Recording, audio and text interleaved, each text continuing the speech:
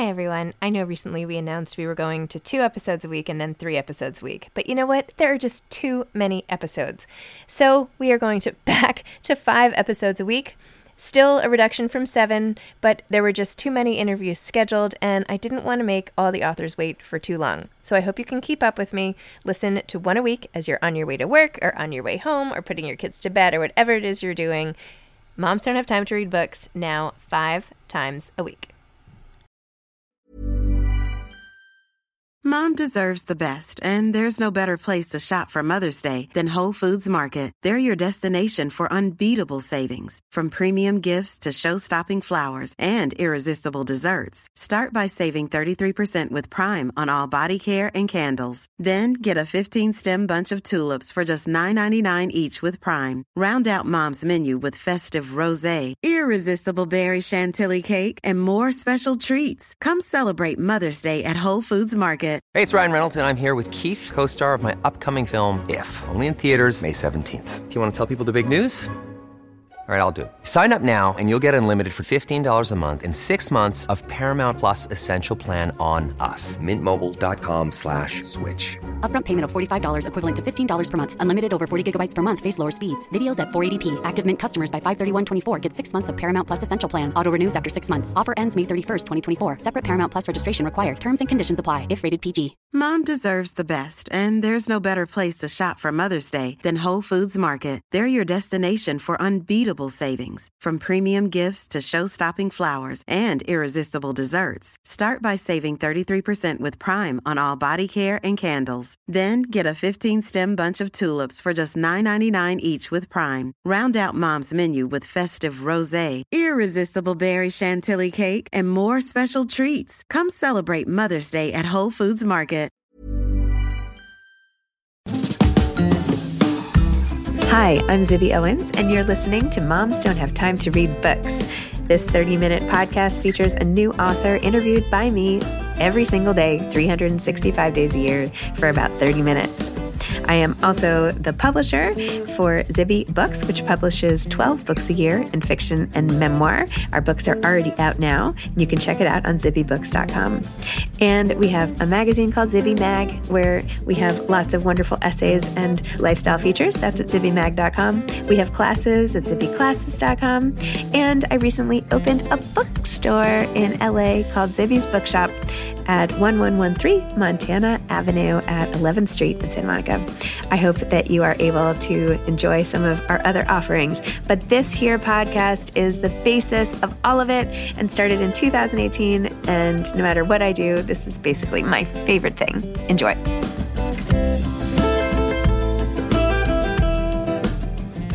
Jess Keefe is the author of 30,000 Steps, a memoir of sprinting toward life after loss. Jess is a writer, editor, and advocate. Her writing has been published by Teen Vogue, HuffPost, McSweeney's Internet Tendency, Runner's World, and more. She has worked with national and local addiction nonprofits to increase naloxone availability and improve treatment standards. She currently lives in Richmond, Virginia. Welcome, Jess. Thank you so much for coming on Moms Don't Have Time to Read Books to discuss 30,000 Steps. You're absolutely beautiful, amazing, poignant, deep, awesome memoir. Thank you so much. I'm delighted to be here. Thank you for having me. Oh my gosh. Your description, I read, I don't know if can I talk about what happens in the beginning? Because I feel please. Yeah. Pretty open. Yeah. So, no spoilers there, I think. Yeah, no spoiler. Okay. But I'm so sorry for the loss of your brother. Thank you. Way that you described how you found him when he overdosed, even like navigating, getting his body out of the house. I mean, all of the details, I literally felt like I was sitting next to you with like you tell me, like a friend, a good friend being like, oh my gosh, this is what happened. And my being like, oh my gosh, but then having to just say that to a book. So now I can say it to you. Oh my gosh, I can't believe it. I know. Wow. I mean, thank you so much. That means a lot to me. It's a very intense way to kick the story off, but I really felt like it was important to put the readers in my little backpack and bring them along with me, just to experience the raw shock and honestly horror of what occurred, because I think that sets the tone for the rest of the story and sort of helps put you in my state of mind and what I was feeling and thinking after this occurred, and like what sort of inspired me to go on the mental, physical, emotional journey I went on after that. Yeah. Yeah. Oh my gosh. Yeah. Maybe we should just share with the listeners the general circumstances surrounding his death and how old you both were and where you were living at the time and why you were roommates and all that stuff. Mm-hmm. Sure. So the book starts off, the book tells the story of myself and my little brother, Matt. And the story begins in the year 2015. So I was 29 and he was 26. We lived together in an apartment in the Jamaica Plain neighborhood of Boston. We had both broken up with our boyfriends. We were sort of in this silly, messy era of our lives, both of us together, and we had a lot of fun and, we were just kind of getting through it. But the thing that Matt was dealing with that I wasn't was he had a drug addiction. And this had sort of been ongoing for several years. And it had kind of, gone in peaks and valleys. And I think a lot of people who've experienced this either in their families or themselves, know about the kind of ongoing nature of addiction. And he really did seem like he was doing a lot better for a while, but it's a tricky thing, and it really only takes one time of a day not going your way for it to be a big problem. So it was the fall of 2015, and I had been out on a date. I was just kind of living my life, and I came home, and unfortunately, my brother we lived in a duplex. He was downstairs. He was overdosing. It was happening live. So a lot of people go through this. It's terrible, and I felt like, trigger warning to people. I encourage people to take their time reading it. I've had a lot of people reach out to me who have lived with this sort of thing before. And I want to make sure everyone takes their time, and you can skip this part if it's too much. But I really did feel like it was important to root readers in my reality at that time, because it's kind of a situation you never want anybody to ever have to be in. And it's hard to communicate it, the intensity of it, without really kind of putting you there. So that's where the book begins, right? And then, unfortunately, my brother, we were just like a hair too late, and I didn't know about things like naloxone, Narcan. Like, these are overdose reversal drugs that are getting more and more available now. And if people are listening who have someone in their life that is using opioids in any regard, you should have it around. I didn't know. I had no idea. There was so much I didn't know, and so that's sort of what kicks off the rest of the book, which is me sort of looking around at everything that occurred and being like, why him, not me? We were right next to each other. We grew up. We had a lovely child. We had resources. Like, we had everything we needed. Loving parents and all that. And this still happened to him, and it didn't happen to me. And so that was kind of this question that really haunted me for a while. And it's something that you can't really ever fully answer, but I think that there's a lot of value in exploring the sort of, ifs and whys and things like that. So. Wow. When you trace it all back, the moment where like your paths sort of diverged, do you have like a pinpoint where you like hold it down? It's tough. I mean, I think there's so many interesting people, like intellectuals and professors and thinkers that talk about this. And one of my favorites is Dr. Gabor Mate. And he's like sort of a trauma anthropologist, and he can kind of go like through, and he talks a lot about how our inner worlds are really our own. And it sounds so obvious to say that, but he often will talk about how, two children can be sitting in the same room having the same life, and it feels so different to one than it does to the other. And it's not necessarily in like bad, scary, or like harmful ways, right? It's just, I think sometimes if the way that you learn, your brain wants to learn, right, is what I learned in writing this book. And if you learn at a vulnerable time that substances provide relief from something, that is like the critical turning point. So I think that for a lot of people, it really is just like, and we all have, right, our like crappy coping mechanisms. And that's sort of why I wanted, when I talked about the running, and the book is about running too, but it's getting into running or getting into like a healthy activity is usually like praised. And it's like, oh, wow, like good for you, and I'm proud of it and I love running. But my initial relationship with running was pretty toxic because I was like living in a weird place. I was so unhealthy.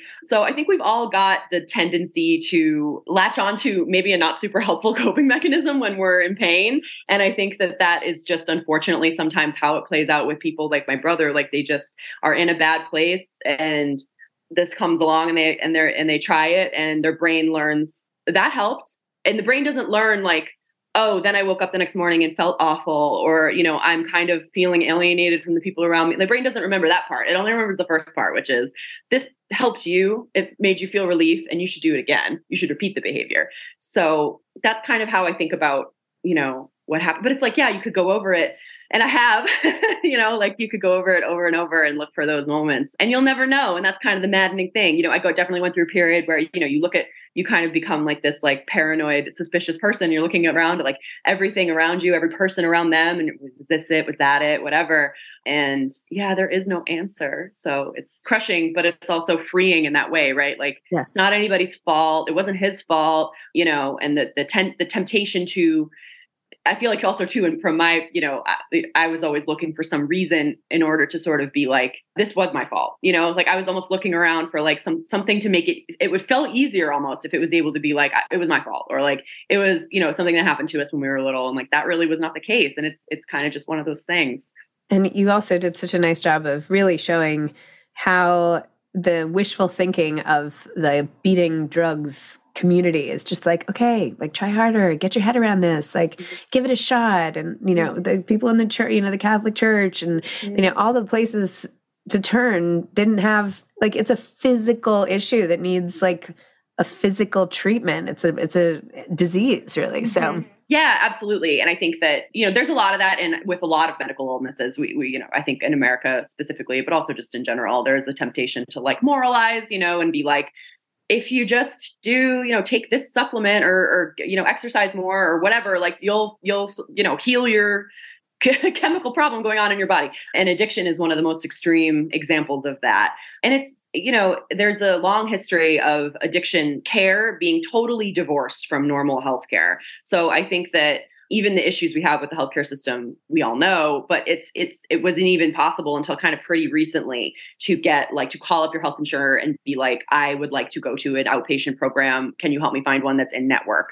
That's pretty new. So it is pretty amazing talking to people now who are in recovery and who are receiving treatment and hearing about their experiences because, just in the 8 years since this happened to me, it does sound like a lot has changed. And that's very exciting and makes me very happy. And I think that, the degree to which this is unfolding all around us, I think we're kind of getting to a point where a lot of people are looking around and going, I don't know if what we're doing is working, so. Oh my gosh.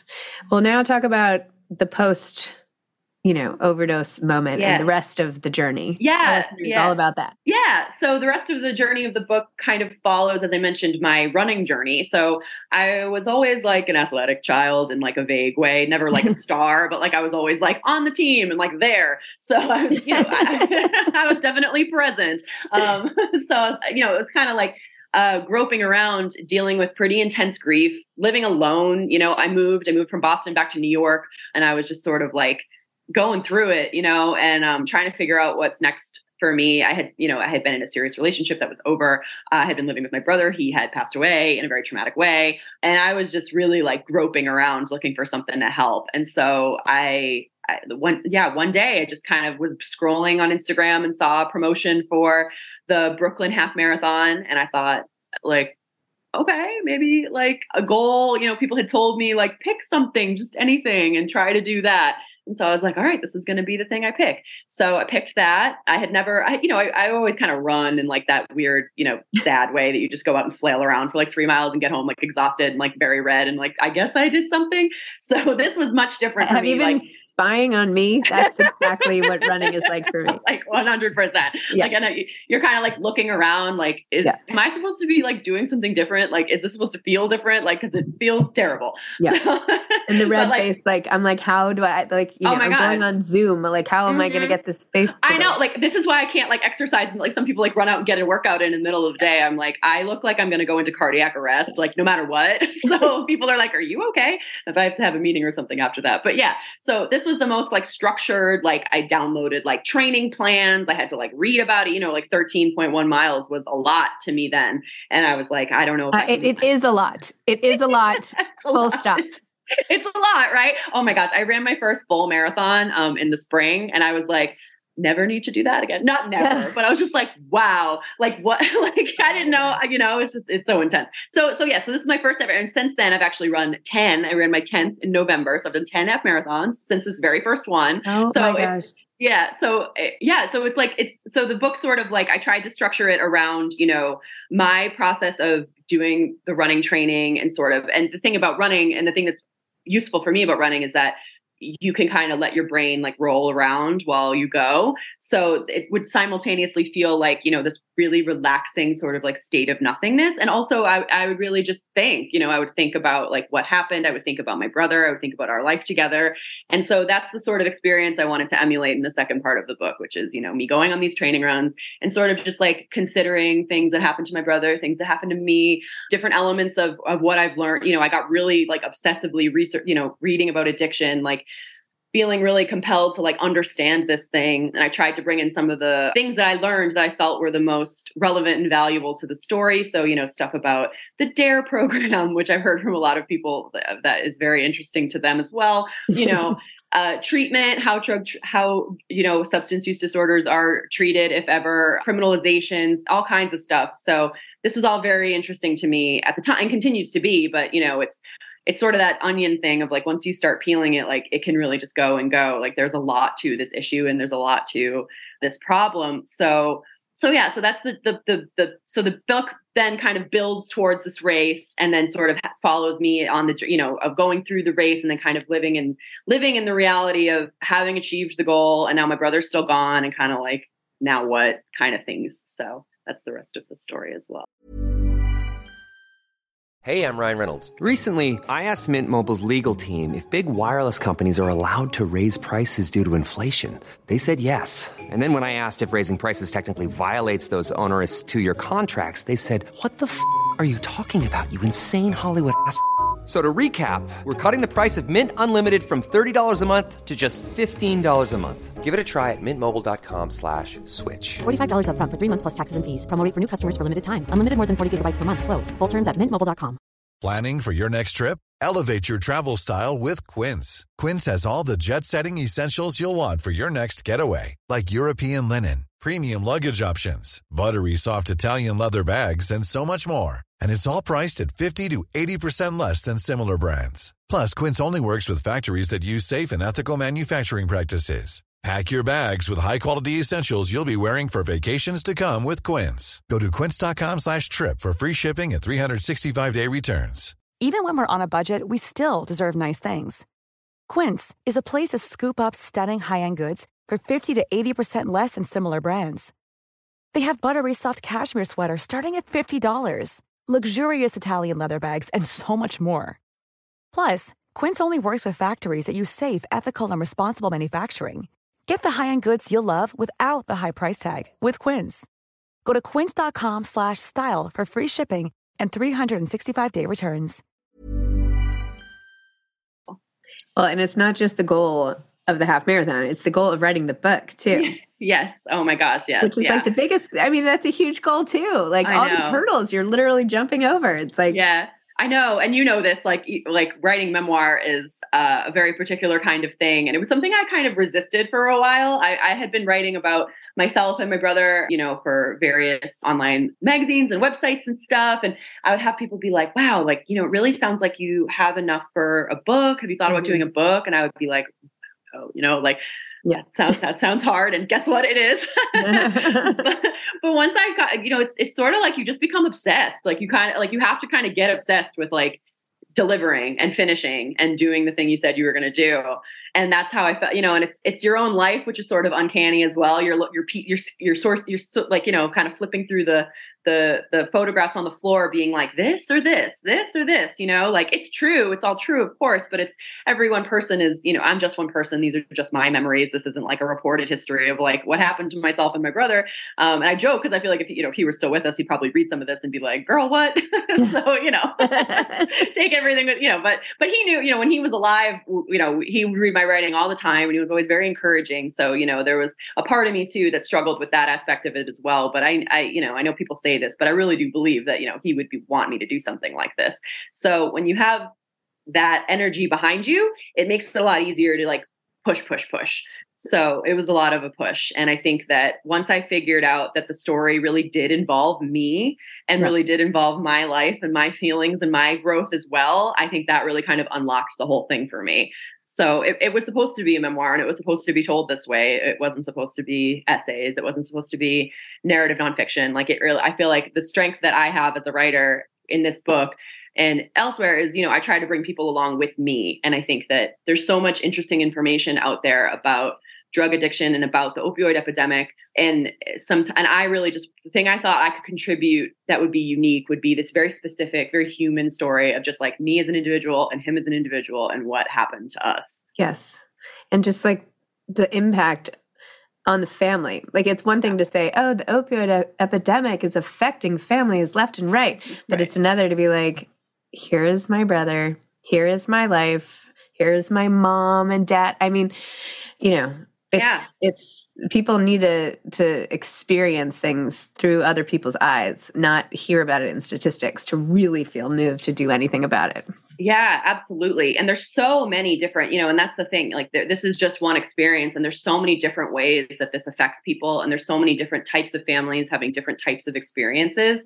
And I feel like, being as specific as you can sometimes helps people think about things in a more general way. So instead of writing, platitudes about, the number of deaths, which is horrible, but I think at a certain point people are almost desensitized to hearing about it. It's kind of has a numbing effect because it's so horrible and it continues to get worse and it feels like nothing we're doing is working.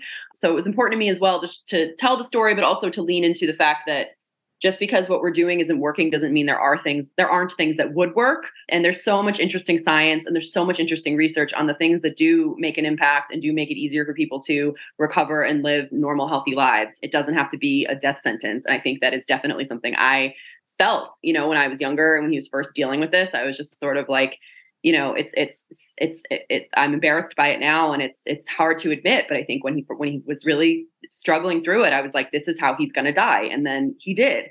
So you don't want to be in a place where you feel like you have to put people into this like self-fulfilling prophecy kind of thing. Like there are so many effective treatments. There are so many people that are living just the best lives now. Like there's so many interesting people in recovery who have such cool things to say about their experiences, and it really doesn't have to be this way, I think it really doesn't. Totally. Wait, tell me about the writing, which was hard and all of that. Yes. What was the whole path to publication like for you?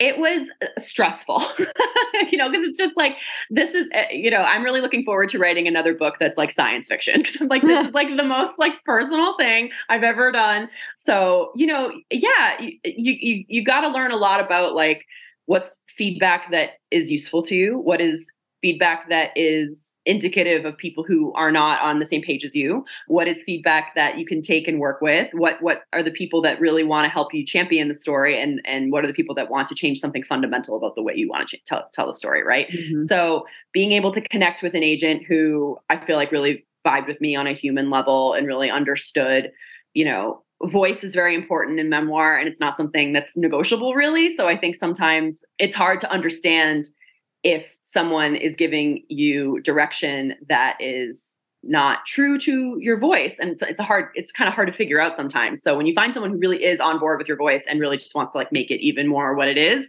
that was, I feel like, very useful to me. And yeah, we took it out, and, you go through the whole process, and it was stressful and intense. And you hear, it's like, I describe it as sort of like a video game, right? It's like, you jump to this level and like this editor likes it. And then you jump to this next level and they brought it to their boss and they like it. And then you jump to this next level, And so I was really pleased with Prometheus, the publishing house that we ended up with. My editor there, Jake, is just a lovely person. And I feel like really understood what I was trying to do, like pretty much right away, and gave me a lot of freedom to do what I wanted to do.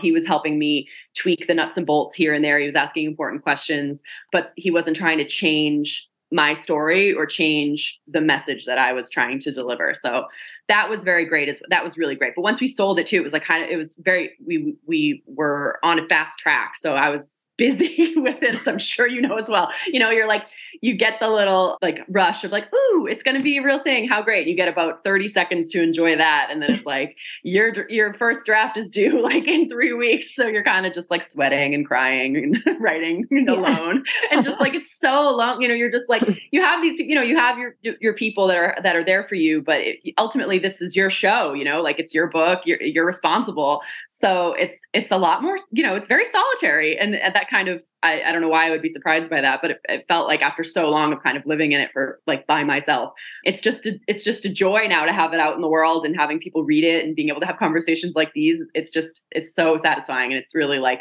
if I could go back, 6 months ago or 9 months ago, whatever, and remind that version of me that there'd be this at the end, it would really help.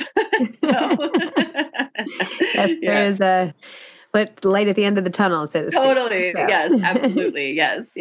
Wait, so are you seriously going to write science fiction, or what are you thinking for your career? I really it's funny. I mean, it's not funny.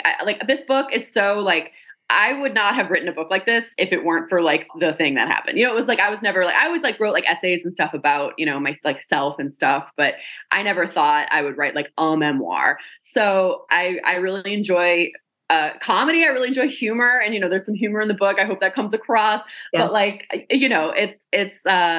feel very excited about what's next, because I feel like I poured really like everything I had into this in the way that it is, and now it's like, okay, cool. Like you could write, a comedic thriller. You could write something that's totally fictional and like pulls from real life, but is not my life. Sticking everything out there. So that's what makes me excited about what's next. So I'll always continue to write about drugs and policy and issues like that, because it really matters a lot to me. But yeah, book wise, I'm trying to just like go like live like a different, like totally fantasy life. Like that would be great.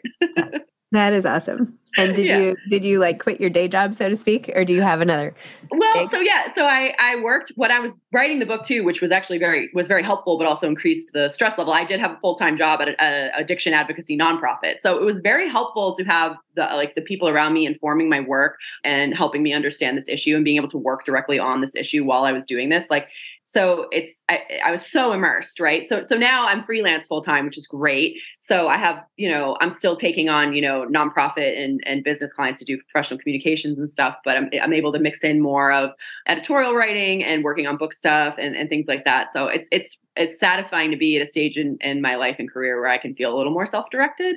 So, still kind of hustling and grinding, but yeah, very just excited to be a published author and looking forward to this next section of my career, having that achievement under my belt. Well, congratulations. You are so great at reaching all of these wonderful goals that you set. And it's inspiring. Before we go, I have to see a tattoo.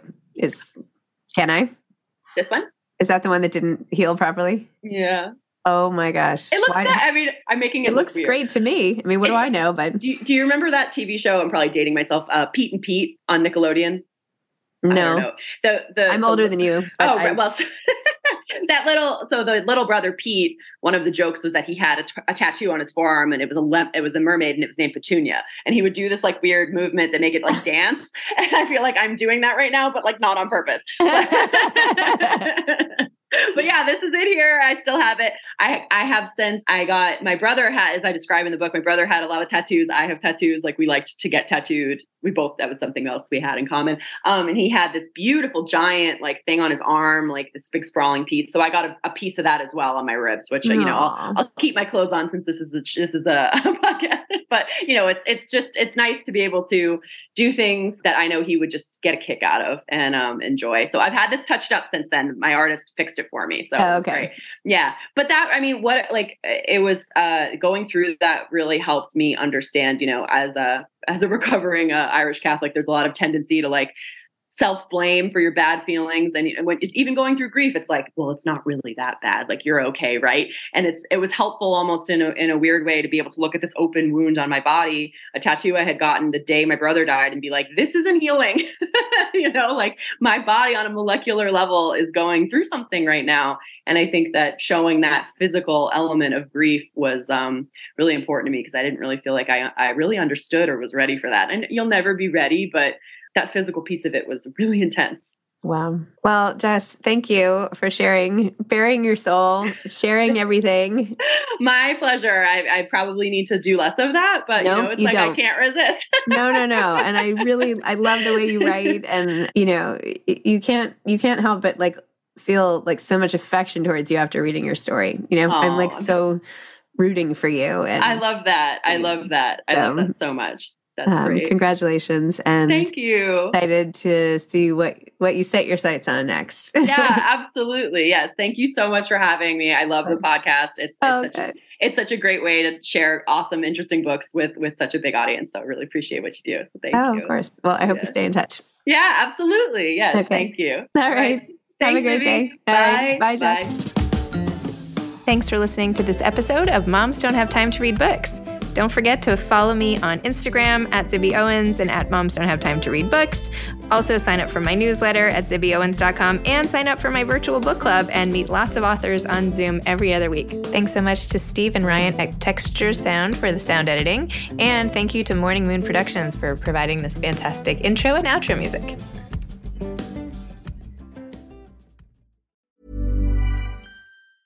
Hey, it's Danny Pellegrino from Everything Iconic.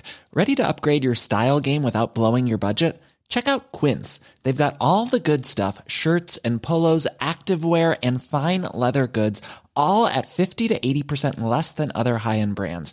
And the best part? They're all about safe, ethical, and responsible manufacturing. Get that luxury vibe without the luxury price tag. Hit up quince.com/upgrade for free shipping and 365-day returns on your next order. That's quince.com/upgrade. Hi, I'm Daniel, founder of Pretty Litter. Cats and cat owners deserve better than any old-fashioned litter. That's why I teamed up with scientists and veterinarians to create Pretty Litter. Its innovative crystal formula has superior odor control and weighs up to 80% less than clay litter. Pretty Litter even monitors health by changing colors to help detect early signs of potential illness. It's the world's smartest kitty litter. Go to prettylitter.com and use code ACAST for 20% off your first order and a free cat toy. Terms and conditions apply. See site for details. Hi, I'm Daniel, founder of Pretty Litter. Cats and cat owners deserve better than any old-fashioned litter. That's why I teamed up with scientists and veterinarians to create Pretty Litter. Its innovative crystal formula has superior odor control and weighs up to 80% less than clay litter. Pretty Litter even monitors health by changing colors to help detect early signs of potential illness. It's the world's smartest kitty litter. Go to prettylitter.com and use code ACAST for 20% off your first order and a free cat toy. Terms and conditions apply. See site for details.